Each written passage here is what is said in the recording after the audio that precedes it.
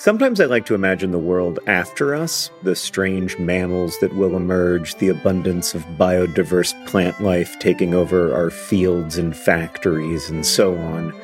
I don't think this world will be better. I maintain that we are the most interesting thing to happen on Earth, and there is real beauty and meaning in our curiosity and compassion, even as we also cause and witness so much suffering. But at any rate, there will be a world after us, after each of us. And that's why there's life insurance. It exists to provide a financial safety net to those who love and count on you. Policy Genius's technology makes it easy to compare life insurance quotes from America's top insurers in just a few clicks to find your lowest price. With Policy Genius, you can find life insurance policies that start at just $292 per year for $1 million of coverage. Some options offer same-day approval and avoid unnecessary medical exams. So save time and money and provide your family with a financial safety net using Policy Genius.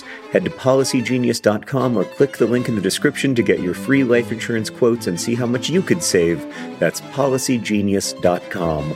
Policy Genius, because there will be a world without us. Hello and welcome to Dear Hank and John. This is a no-cut special. It's a no-cut special, ladies and gentlemen. Hank and I just talked on the phone to each other without noticing how much time it elapsed. And like a high school couple falling in love, we talked for an hour and a half, and the time just melted away. And so here we are. It's the beginning of 2022. We've got a hard out in 44 minutes, and this is going to be an amazing episode of Dear Hank and John. Hank, do the intro. Hello and welcome to Dear Hank and John. Or as I prefer to think of it, Dear John and Hank. It's a podcast where two brothers answer your questions, give you dubious advice, and bring you all the week's news from both Mars and AFC Wimbledon. John, what do Attila the Hun and Winnie the Pooh have in common? What do they have in common, Hank? They have the same middle name. That's actually, I enjoyed that. I don't know if I'm just kind of giddy from the excitement of trying to do a one-take New Year's special or not. I love that joke. I really like that joke. I do.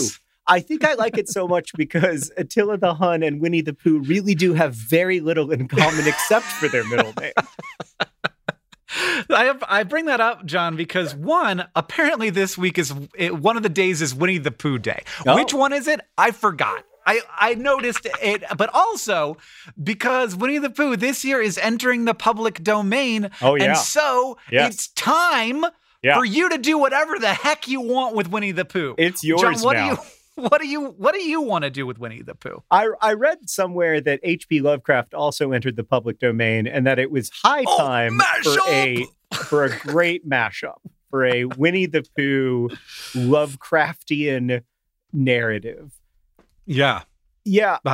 It's actually my publisher, Dutton, is the publisher for Winnie the Pooh. So, of course, this is a sad day. This is a sad day for them. I take it back. It's not fun at all. It's terrible news. I'm so sorry for your loss. Your purely economic loss. Right. Yeah, no, the benefit of society, but to the detriment of one privately held corporation. Hank, let's answer some questions from our listeners, beginning with this one. I thought we were going to talk about Winnie the Pooh for way longer than that. Well, we can if you want to. I mean, I'm a fan How many of Winnie tentacles is Winnie the Pooh going to have? Wait, is Winnie the Pooh going to be a bad guy? I was kind of thinking that Winnie the Pooh is going to be a hero, like living in a Cthulhu world. No, it's 100. No. Christopher Robin is the hero, and the 100-Acre Wood is Lovecraftian now. No. And so you've got like an owl with 18 eyes. Come on. And he's like knows everything. No, but he's also kind of mean about it. I want to yes and you, but isn't the Lovecraftian world coming in from the outside, trying to get into the 100-Acre Wood, and like then Tigger's defending it, and Eeyore's like, oh, I guess I'll have to kill another octopus today. Killing makes me feel even more sad than I already did, but it's a violent world here in the 100-Acre Woods. All right, I'm in. You've swayed me. You've convinced me. And also, I want to point out that was 100% worth it. What's the first question? We're going hard today. Like, we came in hot. Maybe we should talk for an hour and a half offline before we do every episode. This first question comes from Natalie, who writes, Dear John and Hank, why is it that on the inside of a spoon you are reflected upside down, but on the other side of a spoon your reflection is right side up? Sincerely, Natalie. Oh, Hank, as I understand it, this is about concave and convex mirrors, which continue to be impossible for my little brain to understand. Like, every time I'm in a fun house, which admittedly it's been a while, but like every time I'm in one of those carnival settings and they have the weird mirrors that make you look super skinny or super tall or super wavy or whatever, every single time I get in front of like a mirror that makes me look wavy, and I don't think like, how does that mirror work? I think, I just became wavy. People do not understand how mirrors work. Like, it's very weird. It is. Well, because they look like a picture of you, of your world, not. But they're not. They're not. They're a little window into back. What it's just photons go in straight lines and they bounce off of things in perpendicular direction. So it's a flat sheet. They don't go in straight lines. They go in waves. Well, they act like they go in straight lines. They go in straight lines that are also wavy lines. So it only they go gets in straight harder. Lines. The waves go in straight lines. Yes, the waves go in straight lines. And what a sentence that is to start off our crash course on physics. I am definitely the right person to talk to. I took optics as a section of my physics class in high school. Yeah, so I know all about this. So when it's a flat mirror, it's going to bounce off 90 degrees. But when it's a curve, every little point on that curve is going to bounce off in a different direction, because they're all, the mirrors are all at different angles to the photons that are coming straight in. And if you draw the little map, then you can see, I see how it flips over. My brain still doesn't understand it, but I see, the little thing that like crossed, and now like the photons from the top are at the bottom once they get to my eyes. And if you get close enough to a spoon, I think you can actually make it flip back up over, because you like get to the point where they're not crossed anymore. It just looks distorted. But the thing that gets me, John, is that it doesn't flip left to right. Yeah. No, that is weird. And I'm like, is that because it's not curvy enough? Is it like why? Yeah. Can you make a spoon where it flips left to right?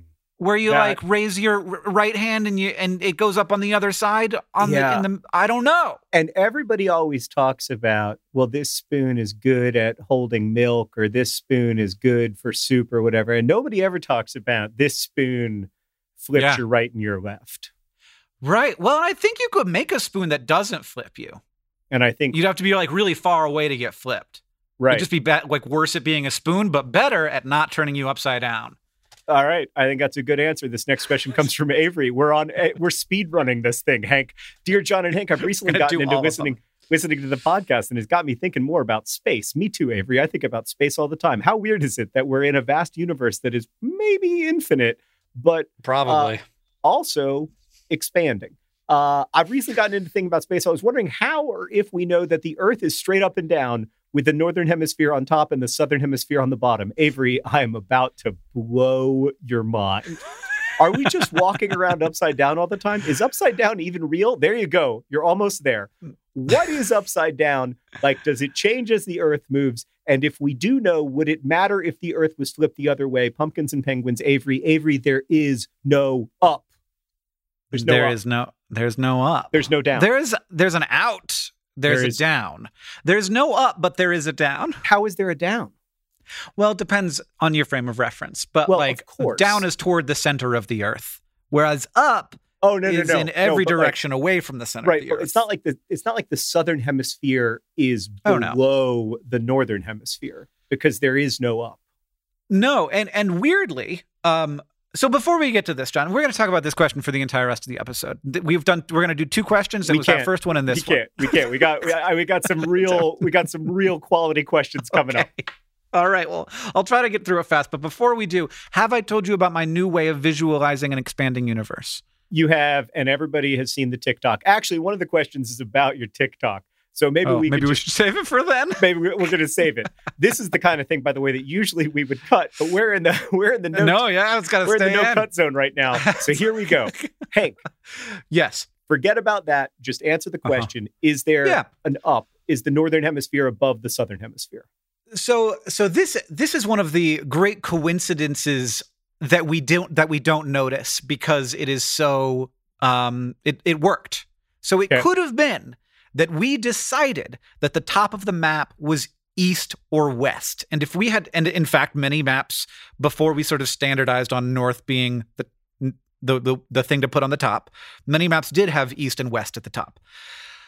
And if we had done that, it would have been very confusing when we noticed that the Earth is in a solar system and it is rotating in a way where like the plane of the solar system has a top and doesn't have a top and a bottom, but it has an orientation where you can pick a top and a bottom. But if we had picked east or west as the top of the map, we would have been like, oh, so this doesn't actually work. We would have had to stick with it, and it would have been annoying. It would have been annoying for everyone forever, but it was a 50-50 chance, and we got it right. Yeah. In the same way, by the way, that like a 12-month calendar is annoying all the time. Yeah. It doesn't make any sense to have some months have 31 days and other months have 28 days. And that's annoying, but we can't solve it because it was standardized before we totally understood what it all meant. Yeah. And like that I can forgive us for, but minutes, 60 minutes? Yeah. No, minutes are another great example.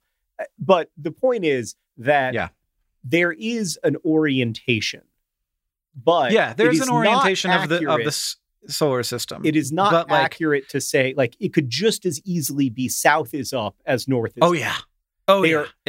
From space, they are the same. You can see south is up or you can see north is up if you're looking at Earth from the sun.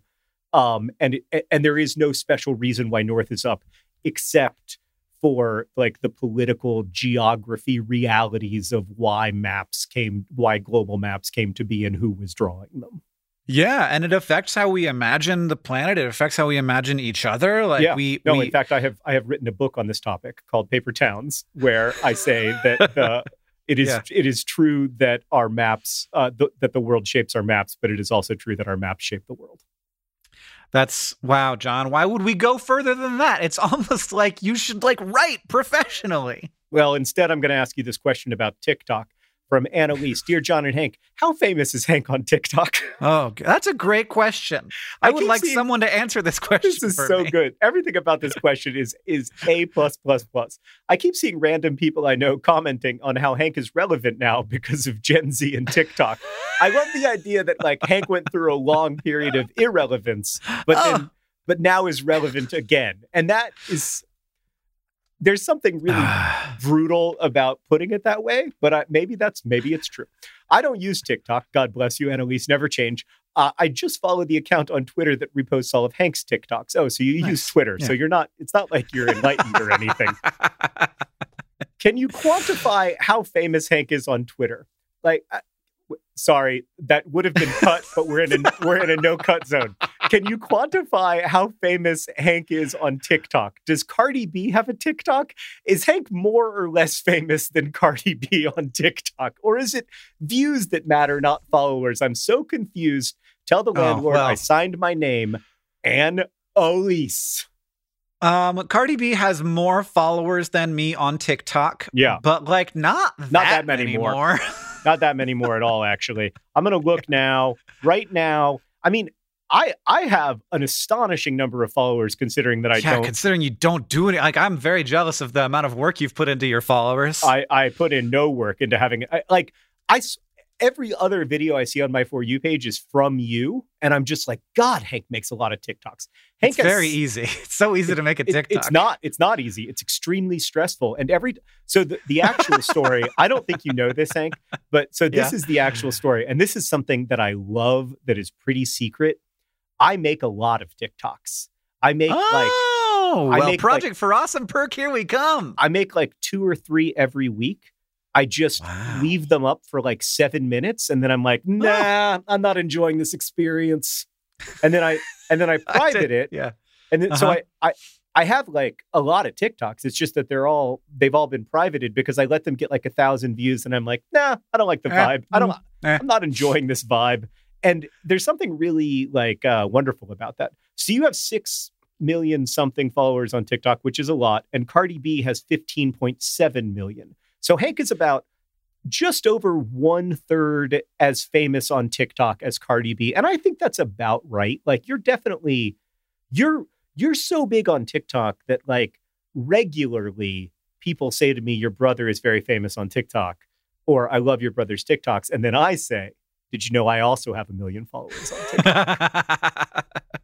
Yeah, it turns out that there is a truth to the fact that like the number of followers doesn't matter as much as like when it comes to like whether a view, notability. A video gets out into the atmosphere. Yeah, and yes, certainly. But also when it comes to like notability and recognizability, like if you have like 800 videos that got 1 million views a piece, that wasn't the same million people every time. And so you end up with a lot of people. Whereas if you get like, you know, have 5 videos that have 1 million views a piece and you sort of have the same size audience, there are far more people will have seen the content or have been exposed to you multiple times, which is really sort of what starts to generate notability. What happened, John? This was actually very weird for me. I don't know if I've talked about this in public before, but like during the pandemic, I started making TikToks a lot because I was sad and bored. Yeah. And it brought me joy. And then the pandemic sort of like, you know, like things started opening up back a little bit. And I realized that I had maybe I had just forgotten that I get recognized in public, but 2, I just think it was happening a lot more. Yeah. And that like a fair percentage, like maybe half of the people who are recognizing me were recognizing me from TikTok. Right.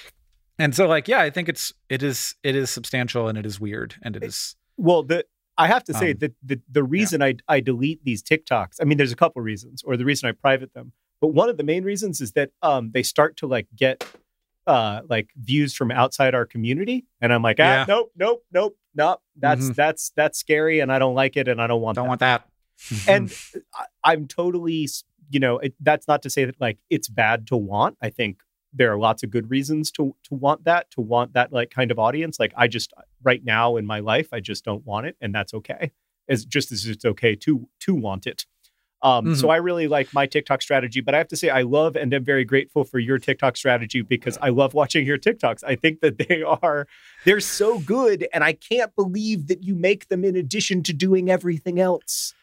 I find it very easy to make a TikTok. And of course, Peyton helps to make it all seamless and simple, who is our TikTok assistant, though I don't know how often you utilize her services.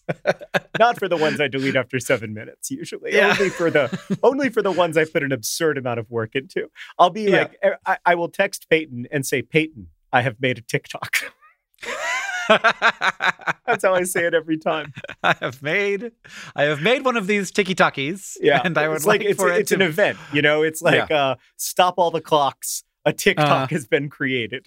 Yeah, I could definitely imagine spending a lot of time making a TikTok, and there are a couple I spent a substantial amount of time on, but mostly I make them quite quickly. It is a platform that is designed for my style. And that. Yes, I feel both fortunate and trapped a little bit. Yeah, that's very much how I felt about Tumblr in 2012 and 2013. I was like, this is a place that was made for my way of expression. And then that feeling changed.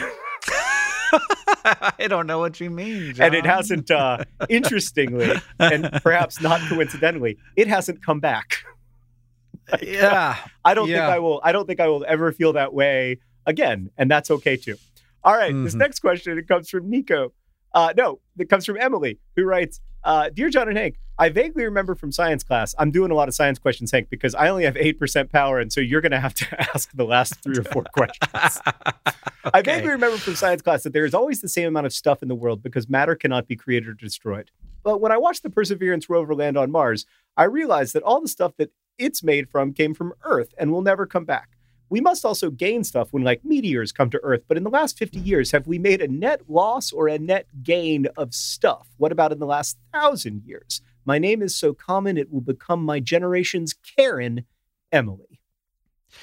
Well, I'm so glad that you asked, John, because Deboki did a bunch of research to actually answer this question, which is a great question. It's a great question. Is Earth a net gainer of stuff or a net exporter of stuff? Yeah. What is our trade deficit with the universe? The first thing is that of matter can neither be created nor destroyed, but that's a universe rule, not an Earth rule. So matter can definitely arrive at and leave Earth, and yes, a Mars rover is part of that, but it is a tiny, tiny piece of what leaves Earth, which is mostly gases that are escaping. A lot of atmospheres. Yeah, atmosphere gets up there and it gets ionized and it gets blown away by the solar wind. This is where helium goes. This is why there's no helium in our atmosphere, or very little helium in the atmosphere, despite the fact that it's always being emitted by the Earth from radioactive breakdown, because it's lighter than the atmosphere. It ends up going up high, and then it gets ionized and gets thrown off into the So about 1,600 tons of helium escapes every year. Wow. But the most of it is actually hydrogen. We lose about 3 kilograms of hydrogen every second. That's 95,000 tons a year. Wow. So that's the majority of how we lose mass. So we are, and it should be added that, just because I like to bring it back to death and apocalypse, that eventually it's true that matter is neither created nor destroyed, but eventually the Earth will be subsumed inside of the sun. And so the Earth will be at a net loss of 100%. That eventually that will be a different mechanism that is not currently operating. Right, but I'm just saying, eventually the overall story is going to be that Earth loses mass. Yeah, well, by not existing anymore. Yeah. The same way we're not sure. We're actually not sure that the sun's going to get bigger than the Earth's orbit. Great. It's kind of on the line. So regardless, a lot of Earth will be baked off in that process, and it will lose a lot of mass. Including all of the living parts. What an exciting party that's going to be. I'm really glad that none of us or any of our descendants will be here to see it. But I did not say that the Earth loses mass in total, because it also gains mass. Yeah, from meteors coming in. It's mostly space dust. So about 40,000 tons of space dust falls to the planet every year. Oh, I thought you were going to say a day. And I was like, no. Dang. Jeez. Am I inhaling it? Is it in my nose? Do I need an N95 all the time? Is that why I feel this way? Did I get the flu from breathing in space dust? That reminds me when the Halley's Comet came to the U.S. in the early 20th centuries, and people bought all these comet umbrellas because it was so close that the Earth actually passed through the tail of Halley's Comet. And they knew it was going to be that close, and people were really, really freaked out. And so there was all these anti-comet medicines that you could take to have the gases not affect you. And people had these umbrellas that they were used when they were outside to try to keep the gases from the comet away. And of course, it turns out that that's not a huge health risk, or indeed a health risk of any kind. So but it is good to freak out about whatever. Yeah, that's what I mentioned that mostly to remind all of us that we have always freaked out about whatever. Hank. Yes. Are we a net exporter or a net importer of stuff? We're losing weight, John. We're losing about 50,000 tons a year. I knew it. We are. Yep. Things are slowly falling apart. I knew it. I knew that we had less of a planet than we did when I was born. I have to say, if you found out that the Earth was getting bigger, you'd also be worried about it. I would be like, this is terrible. The gravity is going to be way too much. It's going to We're going to be stuck to the ground. We're not going to be able to play basketball anymore. Right. My bone density won't be nearly able to deal with this. People's vertical leap will go way down. Nobody will ever break any of LeBron James's records. You're right. I would have been totally worried about all of that. This is going to completely change. You're right. But we are losing enough weight that it doesn't matter much, right? The Earth is 6.5 billion trillion tons. Okay. And we lose 50,000 tons a year. So you're going to have to go ahead and just assume that your brain cannot conceive of the tininess of the fraction of the mass we lose every year. Okay, that's helpful. That reminds me of a conversation I recently had with Alice where she was like, the oceans are going to boil and like all of life is going to die. And I was like, yeah, but we won't be here. It's like a couple billion years away. And like, she was like, why won't we be here? And I was like, yeah, I mean, like there's a lot of reasons why we probably won't be here, Alice. Like, we've been around for 250,000 years. You're postulating that this is the first like 1/1000th of human history or whatever. And she was like, that's not comforting. So instead of like, knowing when it's going to happen, it could happen at any time. Exactly. It could happen today or tomorrow, but for sure I know it won't happen in a billion years. That's way too long. We never have a chance to make it that far. You don't have to worry about that at all. And she's like, you've introduced a lot of new worries. I want to go back to just worrying about a billion years from now. That was way easier. Oren doesn't know about the species-wide existential dread yet, which is a perk of having a 5-year-old. But he is, because Cameo died this year, he is aware of death. Yeah. And he has figured out that he is going to die, but he has not figured out that we are going to die. Because I think he sees himself more like Cameo than he is like us. Yeah. Because like he's like small and taken care of by us. Yeah. And so he clearly thinks that he's going to die before us, which of course big hopes for that not to be the case. Yeah. But he is often asking like what will happen to us after he dies. And I'm just like, this is not how it's going to go, buddy. Right. Not statistically. Yeah. Yeah.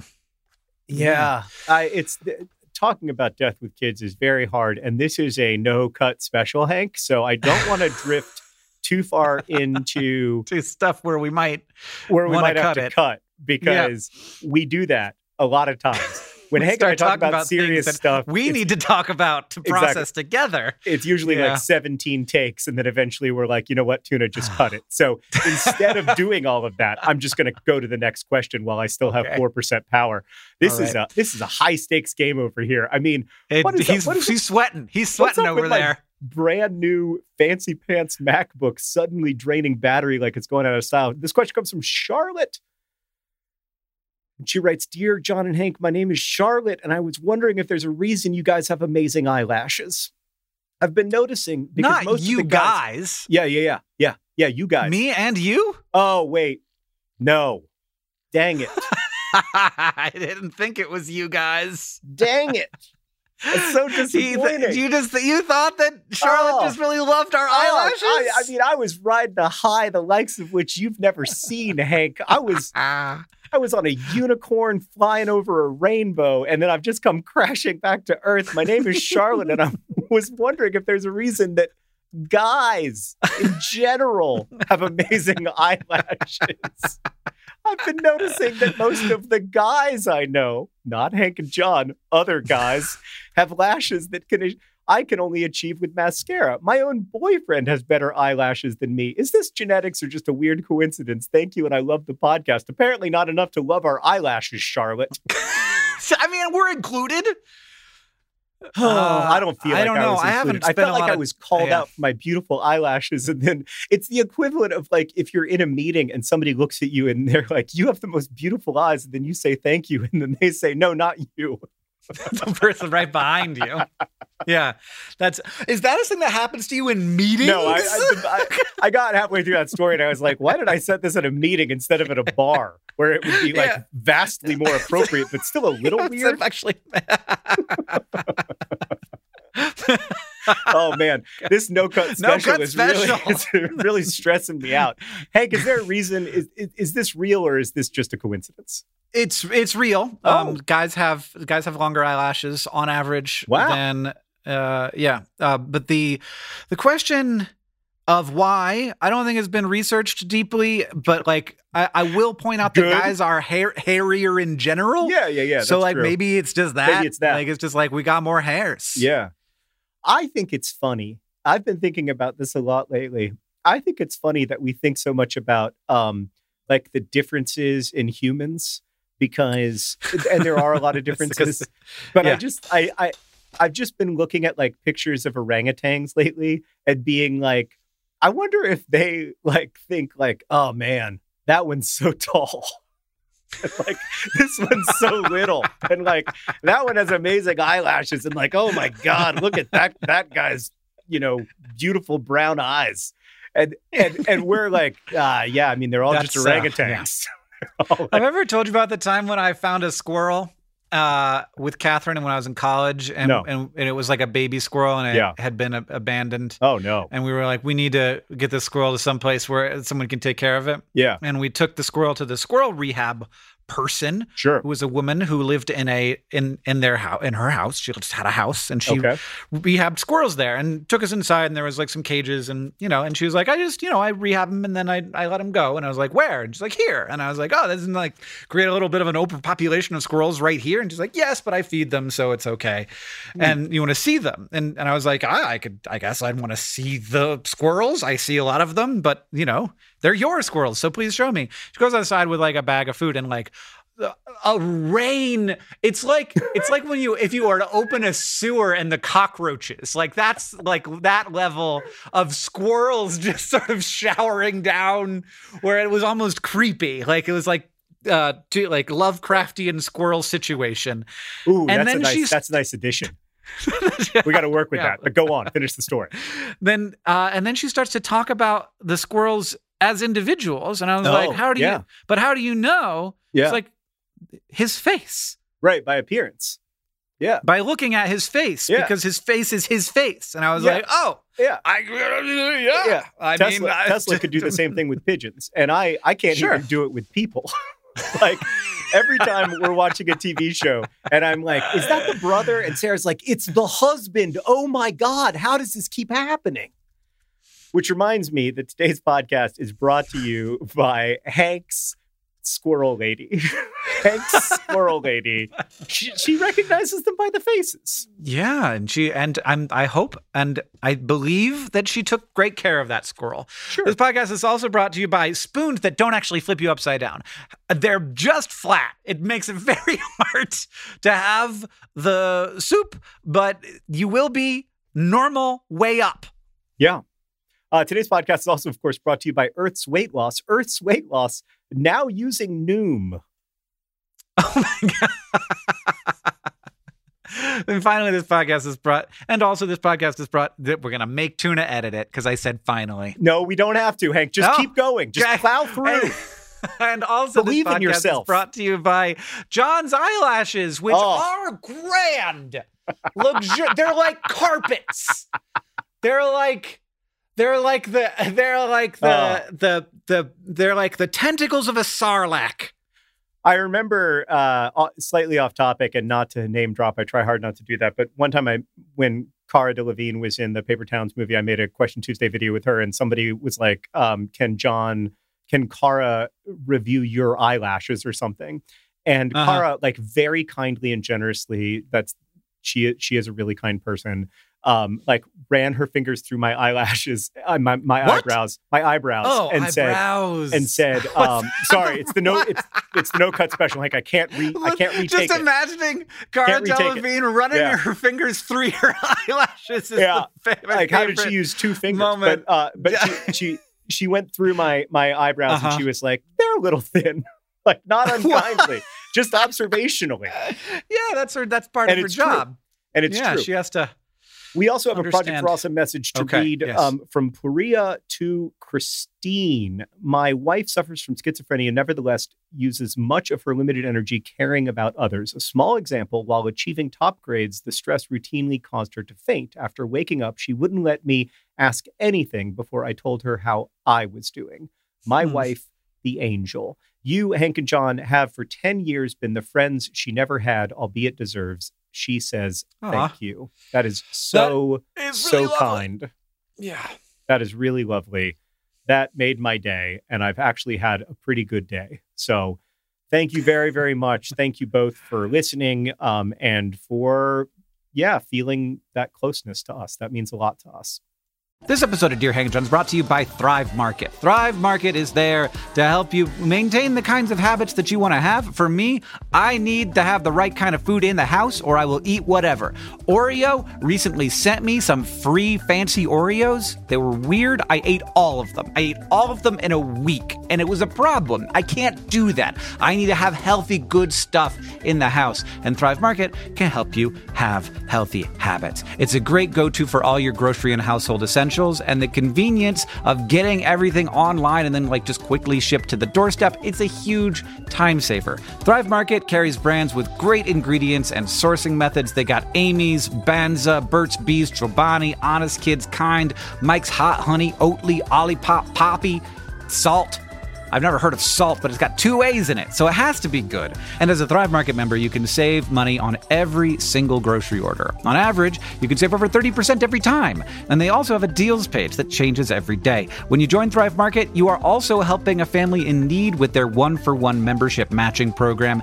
You join, they give. Join in on the savings with Thrive Market today and get 30% off your first order, plus a $60 free gift. I enjoyed my $60 free gift. I was surprised by it, and it was the kind of thing I wouldn't have bought.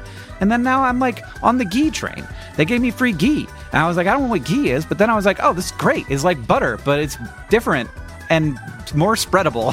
Go to thrivemarket.com/DearHank for 30% off your first order, plus that free $60 gift. That's Thrive, THRIVE market.com/DearHank, thrivemarket.com/DearHank. Hank, you've got to ask the next question because I'm out of battery, man. It's over. I figured. I'm just staring into the abyss now. You got right to the end of the Project for Awesome message. I did. And then just blink. Yep. Perfectly done. John, this next question comes from Sue, who asks, Dear Hank and John, what's the nearest planet I could burn down? Like with a match? Like with this? Yeah, like, what's the nearest planet that's one match away? Sue says, I would love to visit a planet and light it with a match and watch it disappear in a ball of flames. Thanks. Wow. A literal example of somebody who just wants to see a world burn. I just want to watch a world burn. I mean, doesn't this capture something really deep about humans where it's like, could we burn down a world with a single match? Because I'm just going to tell you right now, if we can, we are gonna. That's going to be a very difficult urge to resist. I have great news for worlds and bad news for Sue. Oh, wow. No worlds, huh? Well, I mean, I could be wrong about this. I'm just basing this on sort of how I understand chemistry to work, which is so burning is a thing that happens because there are chemicals that are complicated and they have lower energy states where they are simpler. So, for example, wood is just a big mess of long carbon chains that were formed by the plant combining oxygen and carbon dioxide and water together to create these big long carbon chains. And in order to do that, they had to use energy. That's the whole thing that plants do. Right. So the process of taking that wood back and turning it back into carbon dioxide and water is the process of burning. Now you can also, but the thing is, you can't really build a plant out of these complicated high energy state molecules because they break down on their own over time anyway, if they can. So in order for there to be a fire in the way that we imagine them to be, the easiest way it would be like a planet that's made out of hydrogen and hydrogen burns, right? Right. Except that if the hydrogen was there along with an oxidizer, so along with oxygen, it would have already undergone that chemical reaction through a slower process as it was forming. And so you'd just have the water, not the hydrogen and oxygen, sitting side by side because those chemicals are less stable than water is. Well, okay, but imagine a planet, and I maybe this isn't possible, but imagine a planet that is only made out of hydrogen. Mm-hmm. Okay? Just a hydrogen planet. Yep. If I walk up to that planet and I light a match, it should burn to the ground, right? No. 'Cause No. there's no oxygen. What is it turning into? Great point. What is the chemical reaction? That's so you need oxygen for fires to work. I forgot about that. That's why you blow on the fire. That's why you blow on the fire. That's why they bring liquid oxygen into space when they need to have a rocket work in space. Whoa. Does that mean that it's not possible? Okay, so I want to take you to Star Wars, Hank, which is a documentary that was made about civilization a long time ago in a galaxy far away. Yeah, they were having a Star War. They had a war in the stars. I don't want to get too specific. It was a Stars War. They had multiple Star Wars. That's why it's called Star Wars, because they had more than one war. Okay, it's like when I look back on it, Star Wars. The name of Star Wars is the worst thing about Star Wars. Like, if you say Star Wars to me, I'm like, Six Flags attraction. Like, it just sounds very silly. It's true. But this speaks to like the fact that, you know, the guy who created Star Wars was like obsessed with like the Jungian subconscious and Joseph Campbell's, you know, ideas around myths and everything. Obviously it worked out okay. I'm not here to criticize George Lucas's ability to understand what kind of stories work for people. Yeah. But there's this documentary called Star Wars that's about this stuff that happened a long time ago. But in the doc, there is there's a giant weapon. It's like almost planet-sized itself that uses a laser to blow up a planet. Yeah. That's okay. That's possible. Yeah, well, I don't know that it would. To me, that's close to burning. Right, but that's adding energy, and then the energy. So I don't think that there would be like a giant fireball in the way that maybe Star Wars has. I'm trying to picture. I can't picture it either. Alderaan blowing up. So there's no fireball. Yeah. But so I don't want spoilers, everybody. But our listener could build a laser that would achieve the same thing, but it wouldn't be a kind of burning experience. So whatever pyromania. Like I could imagine a situation you could blow a planet up. Like I don't know if you could blow a planet. Like I don't know if I couldn't, Hank. I can't even light a fire, like a regular fire with dry wood. I can't even do wood stuff. But yes, but if you got like a moon-sized object and got it going like 4% the speed of light and you hit the earth with it, you'd blow up a planet. Like it wouldn't burn down, but it would blow up. Well, I'll tell Alice about that one. I'll tell her this afternoon. She'll be excited. She'll be excited to hear that I've discovered a new thing to worry about. Yeah. All right, I think we've answered the question. Hank, we got to do one more question before we get to the all-important news from Mars and AFC Wimbledon. I think we have time. Yes. We do. Hurry. This question is from Scott, who asks, Dear Hank and John, I'm curious what matching funds actually mean. Do people with means donate more or less depending on what small money donations come in? I'm asking this maybe poorly, but basically, say there's $10,000 in one-to-one matching funds, and a project generates $8,000 in donations. What happens to the extra $2,000? Why not just donate the full $10,000? Looking forward to the P4A, Scott. So I think that, matching funds mostly serve as an incentive to get people who can donate less money to feel that their money is going further. And also it incentivizes them to donate in the first place to take advantage of the match. Yeah. I can't speak for what everyone does when the match isn't maxed out. Several things can happen.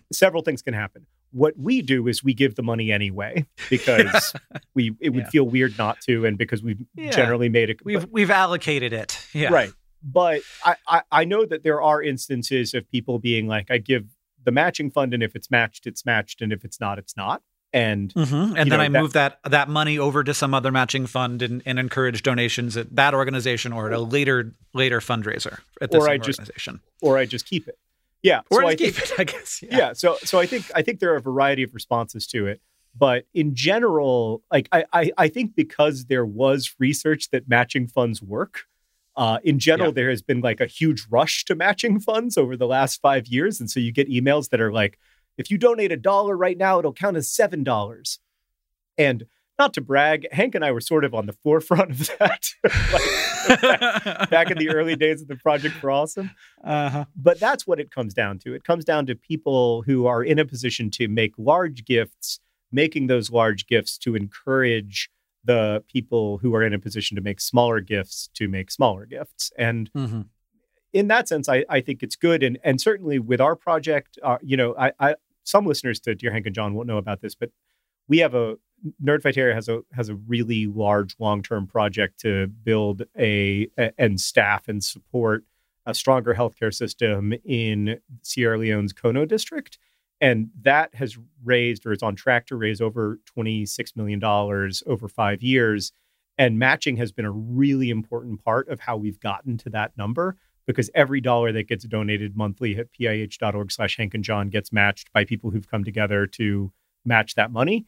And it has worked. And so I don't know if it works in general, but it has certainly worked at increasing fundraising. It also helps us get money from the larger dollar donors, where it's like you can say to them, hey, if you give us this amount of money, it's almost like we're saying to them, your donation will be matched by these people. And so you're able to multiply your impact. So everybody gets to feel like they're doing a thing together and gets to feel like they're affecting the world even more than they otherwise would be, which it's true. Like, it actually does work. So I kind of can't question it. Yeah. So between the two groups, everybody ends up donating more, which is good. Hey, let's get to the all important news from Mars and AFC Wimbledon. I will go first. Wimbledon have been on a terrible run. We lost our third round FA Cup game against fifth tier Boreham Wood. I have to say, Hank, in other news, one of the teams that won their third round FA Cup game is a team name that is so absurd, so totally absurd, that you will not even believe it. The name of the team that won its third round FA Cup tie is Kidderminster Harriers. Kidderminster Harriers? Kidderminster. The village of Kidderminster. And the Harriers, which is either like a small hawk or else like a person who's annoying. Which is is magical. I was like, is a Harrier a person who makes a hat? And so I looked it up, and no, it's just like a person who harries you, a Harrier. Anyway, Wimbledon did not win. We lost to Boreham Wood, which also sounds like a made-up place name. And one cool thing, Phil Dunster, who's an AFC Wimbledon fan, in part because he was a fan of my FIFA series when he was a kid, who now plays Jamie Tart on Ted Lasso, was at the game with Jason Sudeikis, who plays Ted Lasso. So Ted Lasso attended an AFC Wimbledon game. That's pretty cool. We got our butts kicked by a fifth-tier team, though. We did not look good. And in our previous game against Oxford United, we looked even worse. Like, it was the worst I've seen us look under head coach Mark Robinson for the last year. So it's really worrying. And tomorrow, as we're recording this, we play our first game this season against the franchise currently plying its trade in Milton Keynes. So that I really hope we perform well in that game, because, it's a game that shouldn't exist. And I think most Wimbledon fans will be boycotting it because it's in Milton Keynes, and who wants to go there to attend that game for that occasion? Yep. But it's still an important game to the fan base. Like, there's no getting around the fact that we want to beat those guys. And, we think we deserve to beat them. So we'll see how it goes. I'm really nervous going into tomorrow, though. So that's the news from AFC Wimbledon. What's the news from Mars? Or do we get news from the Space Telescope? Well, I could do a little bit of both. So the Webb Space Telescope is doing fantastic. I don't know if you've been following this. I've been following it every single sigh of relief, all 472 of them. It's been incredible. I have a scale of my sighs of relief.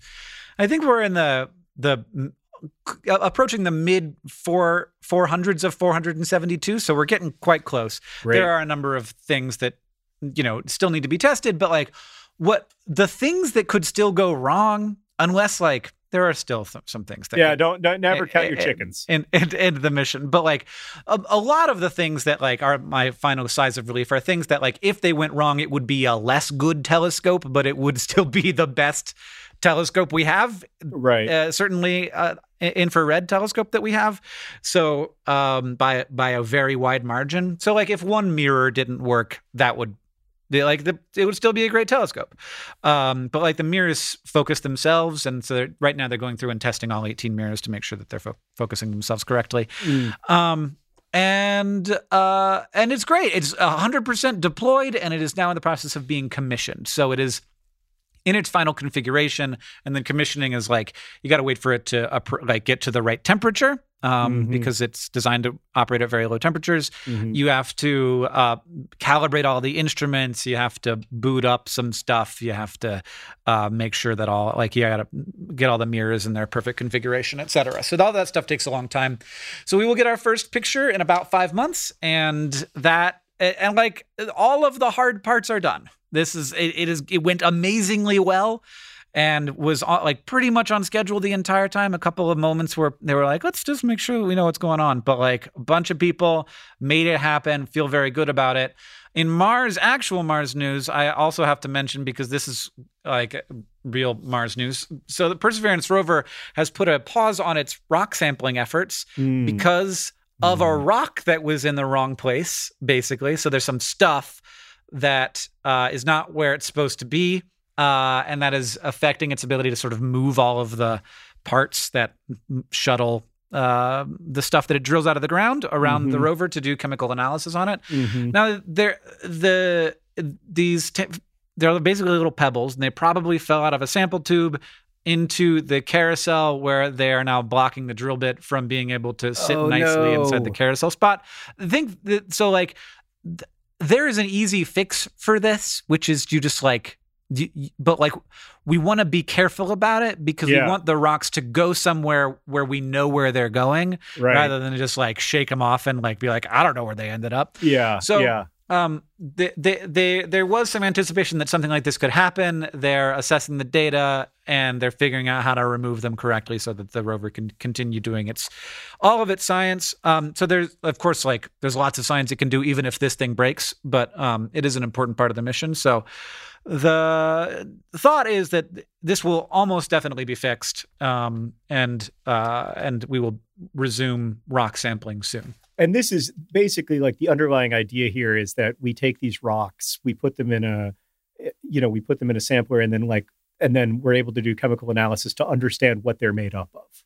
Right. Yes. Which helps us to understand what Mars is made up of.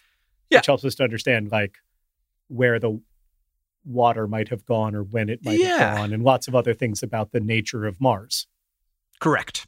I hope they get that fixed soon. I can't imagine how hard it is. There are other ways that we do that. Like I find it pretty difficult to like get all the rocks out of my lawnmower.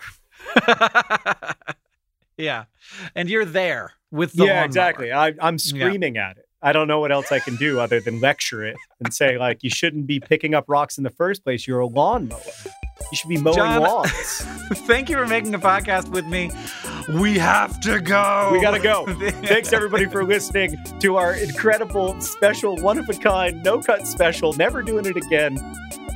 Unless we need to.